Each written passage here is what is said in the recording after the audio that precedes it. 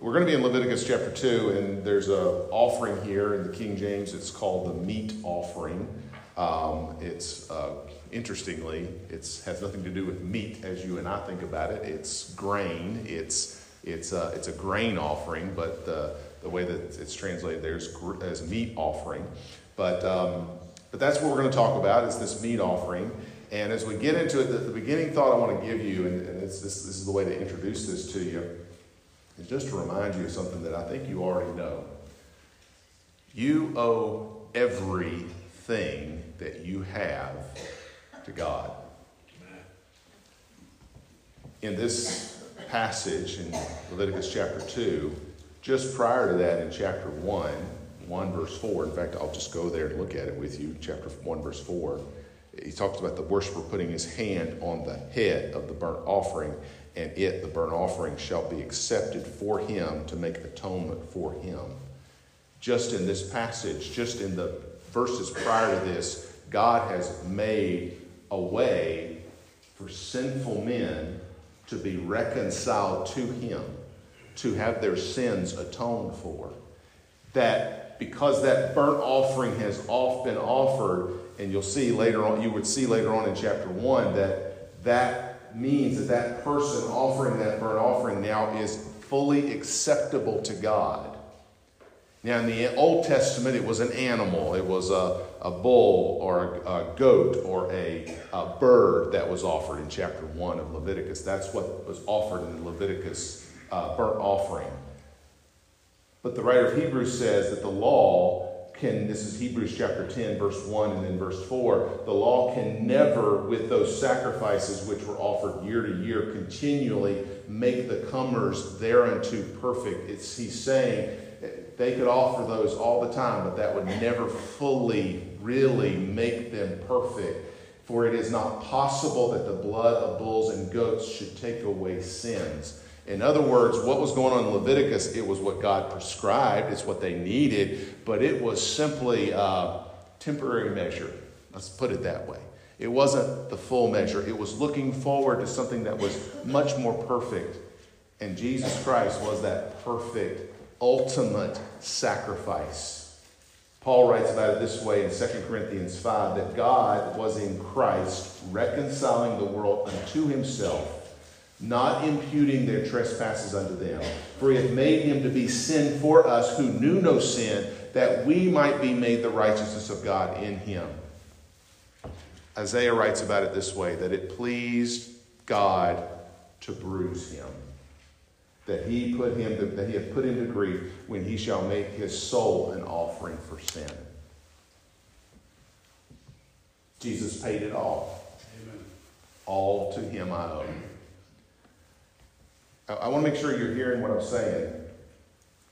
If you're seated here and you believe that you have a home in heaven, and I hope that you can say amen to that. If I were to ask you to raise your hand, that you could raise your hand high, saying, yes, I'm going to heaven. I hope that's where you are. And if that is true of you, if you truly can say, I am on my way to heaven, it is only because of what Jesus has done. There's no hope for you apart from that. But because he was that burnt offering, he was that one that was totally consumed for us in our place. Because of that, you have a hope. You have a future. You have something to look forward to. You have access to the throne room of God.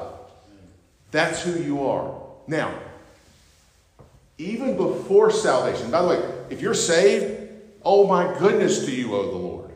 But even if you are not saved, if you were seated here and you were to say, well, Matthew, I've never put my faith in Jesus. Let me just tell you, even apart from what Jesus has done, by the way, that's a lot.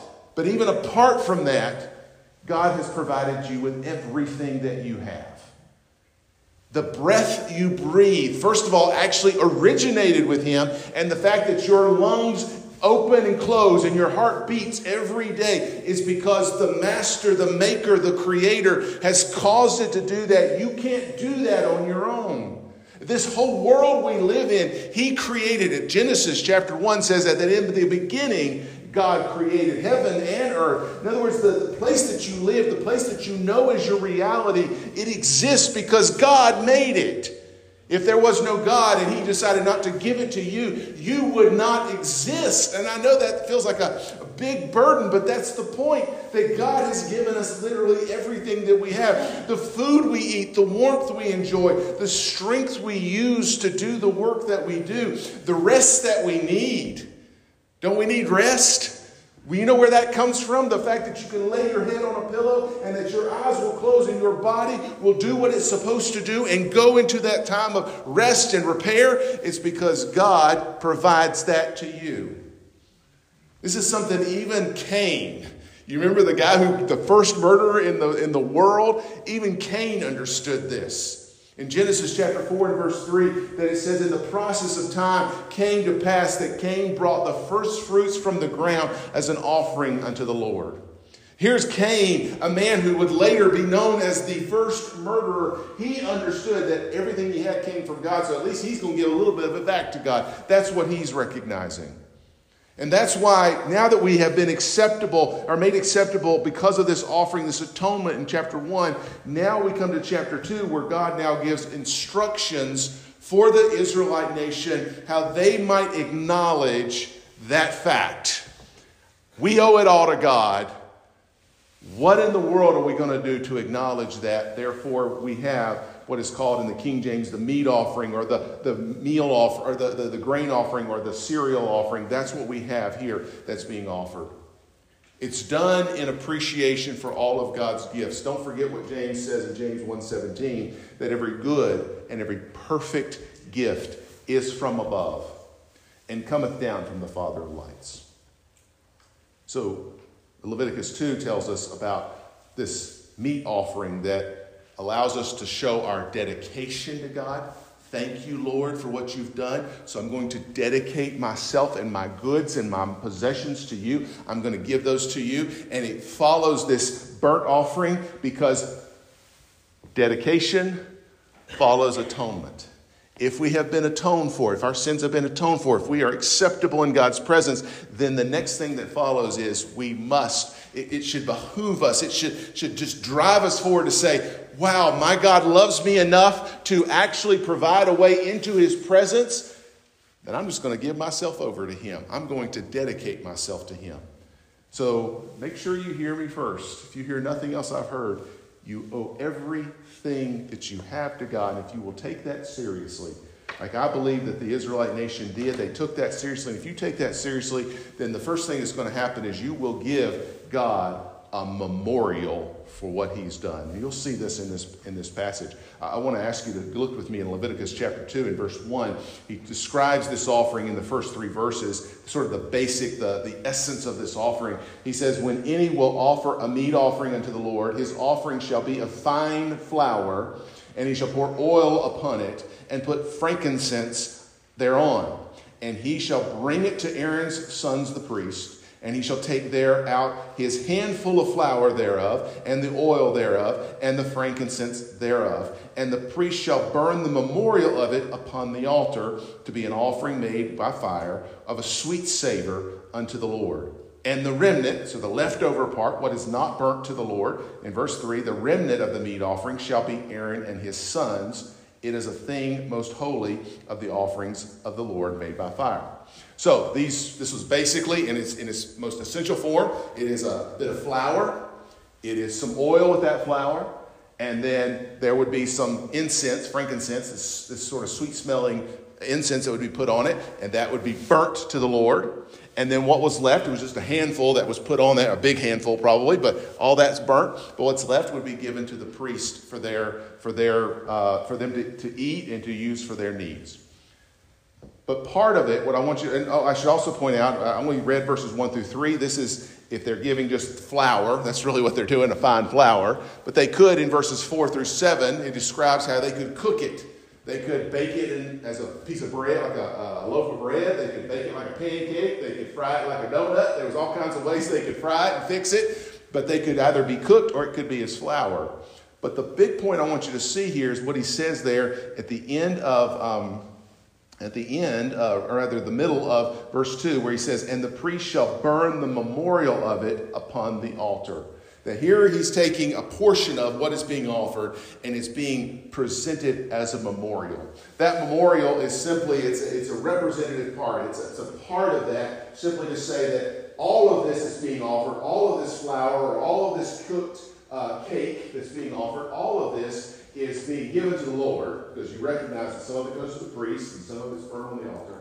But we're going to take a portion of it and we're going to say that's dedicated to the Lord. Now, I'm going to take a little bit of liberty. I want you all to understand. I want to be real clear with what I'm doing. I'm about to take a little bit of liberty with that word memorial. In the scripture there, the word memorial basically means a representative part.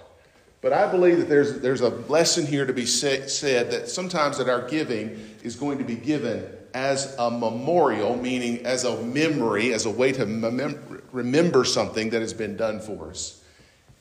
The reason I say that is because this offering that they're giving here is not given in order to be accepted of God. Do you understand this? They're not coming with their flour and saying, God, I hope you like this. They're not coming with that to get acceptance from God. You know where that happens? That happened with the burnt offering. That animal that was burnt, completely consumed, they put their hand on it and said, this is dying in my place. That's already been done. So they're now coming, remembering what God did for them in the burnt offering. They're remembering that, and they're saying, I've already been accepted. I'm thankful. I'm celebrating that. I'm appreciating this, God, that you've already done this for me. This offering was not a down payment for some future reward. This was simply saying, I've already got everything. I've been blessed so much I can't stand myself. I'm going to give a little bit of it back to God. That's what this was about. So we need to remember what he's done for us. In fact, there's another part of this which I didn't get down to. If you go down to verse 13, I'm going to skip all the way down to verse 13. And there's a little bit of an element that is required in addition to the flour, in addition to the oil, in addition to that frankincense. There's a little bit of an element that says in verse 13, every oblation or every offering of thy meat offering shalt thou season with salt. He says, you got to put a little salt in this thing. And he explains why. Neither shalt thou suffer the salt of the covenant of thy God to be lacking from thy meat offering. With all thine offerings shalt thou offer salt. Salt was something that was represented for them, something they would have included in any kind of a covenant transaction between peoples. This was something that was part of that. I'm honest with you to tell you, I don't fully understand exactly all the details of why salt was part of it, but that was something that they would have used. Salt would have said, this is a long-lasting agreement between us. Salt is a preservative. It's a long-lasting agreement between us. So we're going to have salt to show that it's going to stick and it's going to stay there. And he's saying, I want you to put some salt in this to remind yourself that my God is a covenant-keeping God. That we're going to have that salt to remind us that when he made a promise, he's going to keep his promise. It's true, it's right, it's pure, and it's eternal when God makes a promise. So I want you to put that salt in there. All that simply to say that we need to be reminded, that's what they need to be reminded, that God keeps his promises. Let me put it to you this way. Try to make this applicable to us. When you give to God, now we understand we're not bringing our cornbread to the Lord and having him burning on the altar. We don't do that. It's an Old Testament thing. I understand that. But it is, please understand, it is representative of what we're to do today, in that we're to take the things that God has blessed us with. In that day, it was fine flour. And to give that to the Lord, give it back to him as a memorial, to express our gratitude for what he's done and reminding ourselves that he's never going to fail. When you give to the Lord, whether you're putting money in an offering plate in a church, whether you're giving of your time to help another person, whether you are doing whatever it is you're doing, and you're saying, Lord, this is for you. When you're doing that, you're reminding yourself, not that you're trying to earn, if you're trying to earn favor with God, you're doing it wrong. You've already got all the favor you're going to get from God, and it's a lot.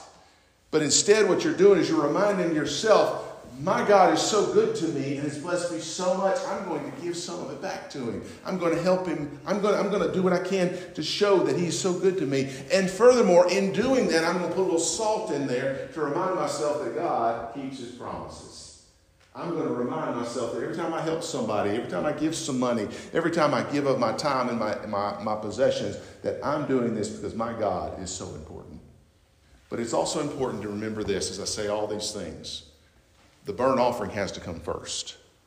There are some people in this world, and there might be some in this room, and I want to try to correct that thinking, that thinks if they can give enough, that God is going to look down and say, well, that old boy's given a whole lot. He's given a lot of money. He's helped a lot of people. He's a good person.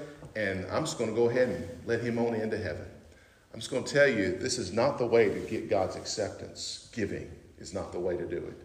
In fact, this giving comes because you're accepted, not to get his acceptance.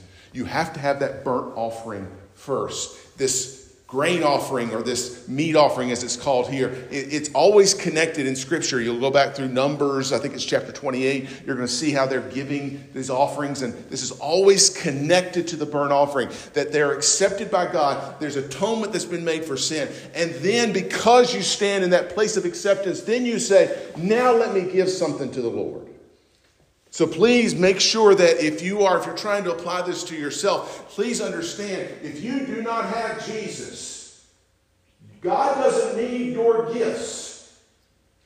You understand, all the stuff that you can give him, he can make it like that if he needs it. You understand that. He doesn't need your gifts. But if you have Jesus, you have all you need, and then you can simply say, thank you, Lord, and give it back to him. That's the distinction here. You need to understand that. You have to do that. You have to make that memorial if Jesus has saved you. Now, the second thing I want you to see is look at the way that they have describing the elements of this offering. You're going to see that there are some very specific requirements. He talks about how this is an offering that's made of fine flour, so very, very, very finely ground flour. It's of high quality. He talks about the oil here, pouring this oil on there, and this frankincense. It was the salt I mentioned in verse 13 as well. If you think about that, if you got flour, oil, and salt, I mean, it's pretty basic. It's very pure. Not a lot of additives to this thing. Very specific. It was also probably a significant amount of this stuff too. By some estimates that I was reading on this, it's probably anywhere from about 2 to 5 pounds of flour that they're bringing. They're probably bringing as much as a quart, or as little as a quart, and as much as a half gallon of oil. I mean, this is not a small. We're not just talking about you mix some stuff up in a bowl and you brought it. I mean, you're bringing some amounts of material here to the Lord. But it must include fine flour, oil, and salt, very pure, very clean, very high quality. It says in verse 11, let me ask you to look down there in verse 11, that says, no meat offering which ye shall bring unto the Lord shall be made with leaven, and ye shall burn no leaven, nor any honey in the offering of the Lord made by fire. He says you're not to include leaven or honey specifically in this offering.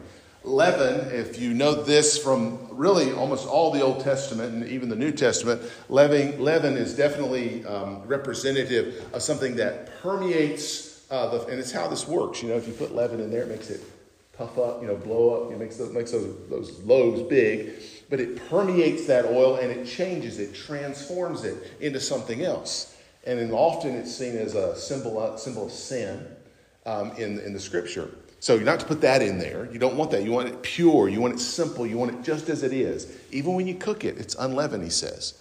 And then no honey. To be honest with you, I'm not 100% sure why this is. I guess just don't want anything added to it. He doesn't want anything. So it's sweet enough. If you're giving it to me, you're adding some sweetness to it. I don't want any sweetness in this thing. But he doesn't want anything added to it. He wants it pure. He wants it long lasting. Now, if it's burnt, we're going to include this frankincense, which we talked about in verse 1. Which, y'all remember frankincense, if you remember the Christmas story. You know what the wise men brought to Jesus. One of those things was frankincense. And that's not a coincidence, I don't believe. I believe that was brought on purpose because that incense was something that had been referenced in the Old Testament offerings. But furthermore, just on a basic level, this stuff ain't cheap. This stuff's not cheap. This is a pricey, expensive incense that's been brought, but it would produce, as you see there in verse 2, it's a pleasing odor at the last part of verse 2. It's a sweet savor unto the Lord.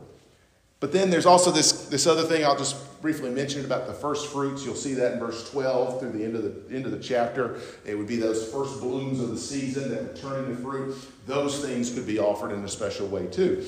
All that simply just to give you an overview of the fact that God didn't say just bring stuff. He said bring some specific things.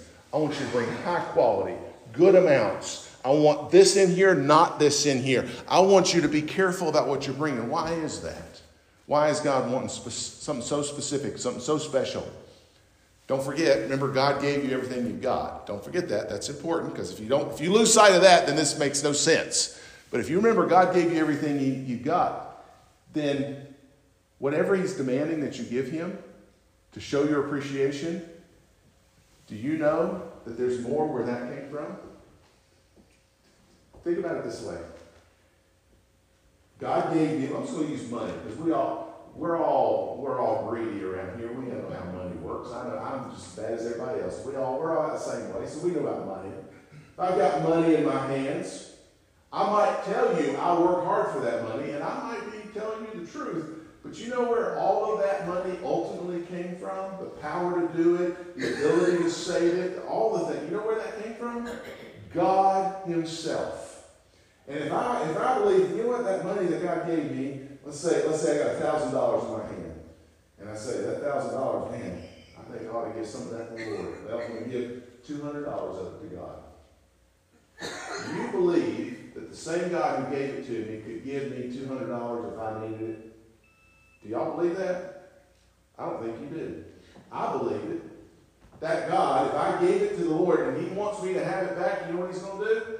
He can give it back to me. That's right. I don't believe this. I want y'all to understand that the same God who gave it to you can get you more where it came from. Right. I think some of us, I included, we think about our resources as limited and finite, and they are.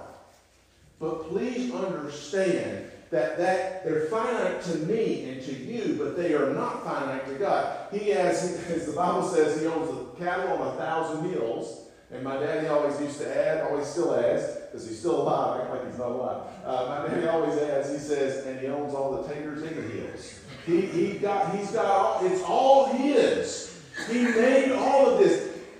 There was nothing. Genesis chapter 1, verse 2, there was literally nothing. And he spoke, and it's all here. And you're sitting there saying, well, I got $1,000, I better hang on to this. Can't do nothing with this, because, man, God's, we poor mouth God. God can do anything. And you got to understand that what he's asking for, if he's asking for it and we truly needed it, he can provide it. Furthermore, even if you don't believe that, God's worth it. God's worth it. I believe he's worth it. It's a bad example, silly example. It's a decent example. It's silly, I think. By comparison to God, at least. My wife is a lovely lady. I love being with her. I love her as my wife. Sometimes she wants some stuff, and I'm thinking, how in the world am I going to do that?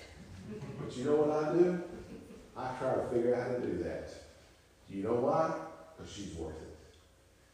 And I just said that's a silly example because I'm trying to compare that to the Lord God of the universe. And let me tell you, if there's anybody that's ever worth it, it's him. He is worth it.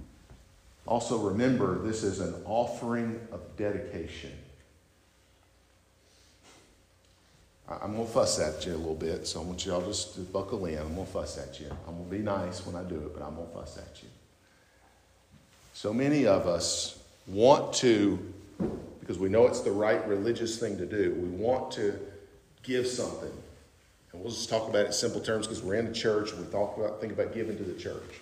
I want to give some money to the church. So what we do, honestly, is we figure out all our bills. Okay, we got a little bit left over here. Okay, I wanted to go to the restaurant and I wanted to save for this and I wanted to do that. Looks like I got a little bit left over after I do all that stuff. Let me give that and then act like I done God a favor. Okay? Now again, y'all don't have to be happy about what I just said. I understand that I'm hurting somebody's feelings, and I understand that. I'm not trying to be mean to you. Just trying to tell you what we do. But if we're going to do this the way that it's laid out in chapter 2 of Leviticus, we recognize that we have access to God because God has provided the way. We exist because God exists, or gave us the right to exist. He put breath in our lungs. He put power in our bones and muscles. And then we're going to come and say, Lord, I don't even have existence apart from you, and I definitely don't have acceptance apart from you. So I'm going to give you what you say, and that's going to be high dollar, and that's going to be hard to get, and that's going to be difficult to get rid of, because man, I sure could use it. If some of y'all that have farmed before, the last thing you want to do is look out there and say, well, where's the best crop? Let me go take that and give it away to the Lord. What do you want to do with that? I mean, best case scenario, you hang on to it and sell it for a higher price. Best case scenario, maybe you get an award for it down at the county fair, or whatever it is you want to do. The point is, what they would do is they would literally watch for those first blooms to come and said, that's it. That's a first fruit. That's a good one. Go pick it and let's take it to the Lord. That's what they're doing. But what we want to do is we want to say, give him the after effects. We want to go and say, well, there's kind of a scrawny corner over there. Let's harvest that and let's get that to the Lord. There's a little bit over there that I probably wouldn't use anyway. We'd probably feed it to the cows. Let's go ahead and give it to the Lord. That's how a lot of people think about giving to the Lord. But retaining what's best for your self-indulgence is not in concert with the act of dedication. If you're dedicated to the Lord, what are you going to give him?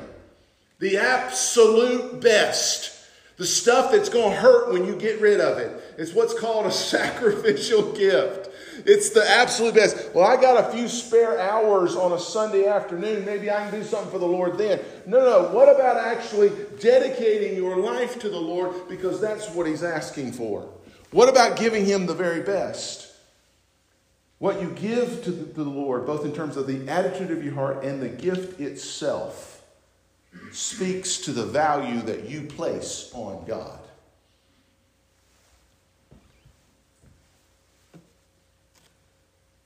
In the New Testament, God's not necessarily asking us to go harvest the grain and burn it on an offering. He actually wants you sanctified. It's what he writes about. Paul writes about this in 2 Corinthians chapter 8. He's talking about the people at, I believe it's Macedonia, who they didn't have enough money, but they were trying to help somebody else. And he says to them, not talking about the money they gave, he says, and this they did. Later they did give some money. He said they gave this money, not as we hoped, but first gave their own selves to the Lord. He said the first thing these people did, they gave some money and they gave more than they ever had. But it wasn't about the money. It was the fact that they first said, Lord, I'm yours. Do with me as you will. That's what they did. That was the starting point. And let me just put this to you as a New Testament thought, that whatever you give, you can give a penny, you can give $1 million, you can give a half a second, you can give your whole life, whatever you decide to give, you're going to get out of it what you put into it. 2 Corinthians chapter 9 and verse 6, he which soweth sparingly shall reap also sparingly. He which soweth bountifully shall reap also bountifully. Every man according as he hath purposed in his heart, so let him give, not grudgingly, nor of necessity, for God loveth a cheerful giver. Remember, it's the heart of the matter as much, if not more, than the substance of it. I believe God has more joy from you that give. If you've got nothing to give, but you give a little amount, but you do it with all of your heart, than the wealthiest person in this congregation that gives half their bank account. I believe that God gets more joy out of that when we give because we want to, because we love him. That is what he's looking for. Now, I'm supposed to be at the end of my message, and I've got about 5 minutes left, so I need y'all to pay real close attention because I'm about to tell you something that's going to make you think a little bit different. I want you all to think with me, please. Don't leave me yet. Stick with me on this. I got to ask you to do that because it's a little bit different. I'll just tell you this. Remember, they bring this big bunch of flour, then they're supposed to grab a handful out of it, put it on the altar and burn it. Put the incense on it and burn it. There's a bunch left over. You know where that goes? To the priests. To the priest. The priests were supposed to use it. It was called in verse 3 and verse 10, a thing most holy. This leftover that gives to the priest, it's a thing most holy. It was to be consumed by them because they were going to be continuing the work of the Lord. These priests were going to be continuing the work of the Lord. And it was set aside from the normal common use. So there was going to be flour or this grain that would have been used for normal common use. But he said this is going to be set aside. Some of it's burnt, but what's left is going to be set aside for the work of the Lord. You got that so far? You with me? Okay. Are y'all with me? Give me some feedback, y'all. Y'all got to give me some feedback. Okay. All right. Now, what you might be thinking is, okay, here he goes. He's going to preach on giving the pastor more food and money. Y'all going to pound me, whatever that all going to be about in a little bit. That's not about the preacher. You know me why? Because the parallel to the priest in the Old Testament is not your pastor.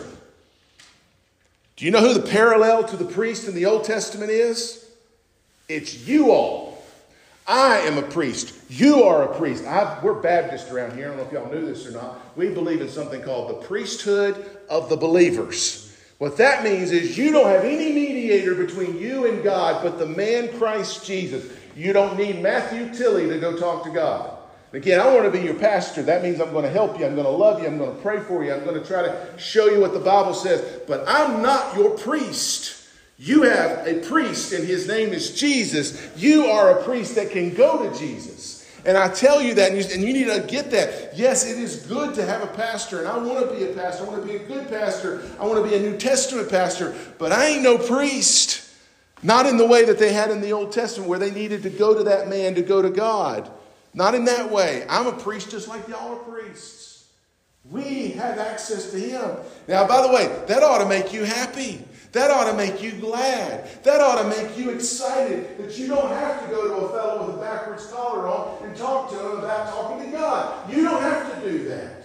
You don't have to do that. You get to go and talk to him. You can stop right now. You can shut me off and you can say, talk to the God of the universe. By the way, if you want to do that, you go right ahead. Because he's your God. You don't need Matthew. All of that simply to say it ought to make you happy, but. Let's put you, priest, in the role of the priest of the Old Testament. We offer this offering to God, and there's this offering that's left, and who gets it? We get it. Do you see what's going on here? And by the way, these priests, if you go to chapter 6, which we won't take the time to do, if you go to chapter 6, they were supposed to offer their own grain offering as well, or meat offering as well. They were going to do this as well in chapter 6. But that means everything you get is not only from God, just like for everybody in the world, but as a priest, everything you get has now been dedicated as the most holy thing. That means everything you own, I don't care if it's a car, if it's a house, if it's a piece of clothing, if it's money in a bank account, if it's food in a pantry, if it is given to you by God, which I believe it is if you're a believer, it is a most holy thing. Ain't that crazy? You know what that means? What if God's people were to treat everything that we have as a holy gift from God, that to be is a holy thing? And you know where the priests in the Old Testament got all their stuff? They didn't work other jobs. You know what they did? They got anything that God provided to them through the worshipers, through all the ways that they did. They got what God gave them. You're priests. You know what you get? You get what God gives you. Think about this. Your money, I'm just going to talk about your money because I think that hurts y'all's feelings. I'm going to stick on that. I'm going to poke on that just a little bit. Your money, it's not your money. It's not mine either. Don't get me wrong. It ain't mine. I ain't going to tell you what to do with it. It's not mine. It's not yours. You know whose it is? It's a gift from God. It's a most holy thing to be done for the work of God, the service of God. Meaning, yeah, you can give some money in an offering plate. Yeah, you can give some time to help some people. You can do things like that. But it's not just giving to churches or charitable causes or other people. It means that so much more than just what you give. It means, you know that whatever you do, 10%, 15%, whatever you do as far as giving to the church, that's giving that to the Lord. But you know what's left? Still God's. Still His. It's not for you to consume on your own lusts. You are to be a priest who is depending on God for everything that you have. And so the question then becomes, are you fully dedicated to the Lord? Now I want you to understand, if y'all weren't paying attention, I just did a hard turn, because I think y'all started out thinking, well, Matthew's just talking about giving a little bit of money to the church. If y'all heard me there, great. Y'all give a little bit of money to the church. We sure could use it around here, but that's not what I'm talking about. I'm literally talking about give every bit of yourself to the Lord. I'm going to go back to that passage I read at the beginning, Romans chapter 12 and verse 1. If you want to read it with me, you can. He says, I beseech you therefore, brethren. He says, I'm begging you, brothers, by the mercies of God. He's reminding us of how good God is. He said, I'm begging you to think back of what God has done for you, who God is. I want you to think about that you present your bodies a living sacrifice, holy, acceptable unto God, which is your reasonable service. He says, I want you to present your bodies. He says, I want you to give what you do to the Lord. What this body can do, it's now God's. And make sure it is, as he says there, holy and acceptable unto God. Is what you do acceptable to God? And I want to at least stand up here and be honest enough to confess that ain't everything I do acceptable to God. And that's a problem. I just said it for myself. I can't speak for y'all. But I about guarantee, because I know who y'all are. You're regular people. And regular people, you know what we do? Stuff that's not acceptable to the Lord. So we need to dedicate our bodies to the Lord. But he goes on and he says in verse 2, be not conformed to this world, but be ye transformed by the renewing of your mind. He wants you to give him your mind. That stuff you think about. He says instead of letting it be transformed or conformed rather to the world, the world around us, to what's on the internet, what's on the television, what's in books and magazines, on the radio, and by our friends and our workplace, and all, not let that stuff drive us and shape us, but he says instead to be transformed by the Word, to let his Word drive our thinking. To literally say, God, I'm going to let this mind that is mine, I'm going to give it to you, and I'm going to absorb your word and let it drive how I feel and think about things. And then finally he says, that ye may prove what is that good and acceptable and perfect will of God. To literally give him your will.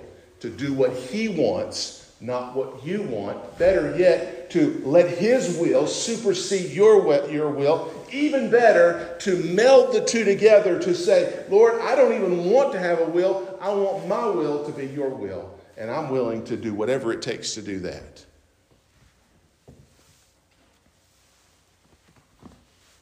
I'm going to invite you at this moment to come and give a total and complete dedication of yourself to the Lord. You may say, well, Matthew, I've already been saved. I hope that's the case. If you're not saved, I want to make sure I'm offering that to you. Is there a burnt offering of Jesus Christ that needs to be offered on your behalf? If you need to accept him, if you want to do that, please come. But I'm talking to what I believe, just by conversations with in fact, everybody in here. I've had a conversation on some level with you based on your testimony. You're saying that you're saved. Do you need to come and dedicate yourself fully to the Lord? You might say, well, Matthew, I've done that. I was 13, I was 20, or whatever. I've dedicated myself to the Lord. Well, good. The best as I can tell from the Old Testament, this was not a one and done kind of thing. This was something they did all the time. Maybe you need to do that this morning. I would really, I'm begging you, would you come forward, make a memorial at the front of this church and say, I want to dedicate myself to the Lord so that everything I do, everything I think, even the things I want are no longer mine, but they're God's.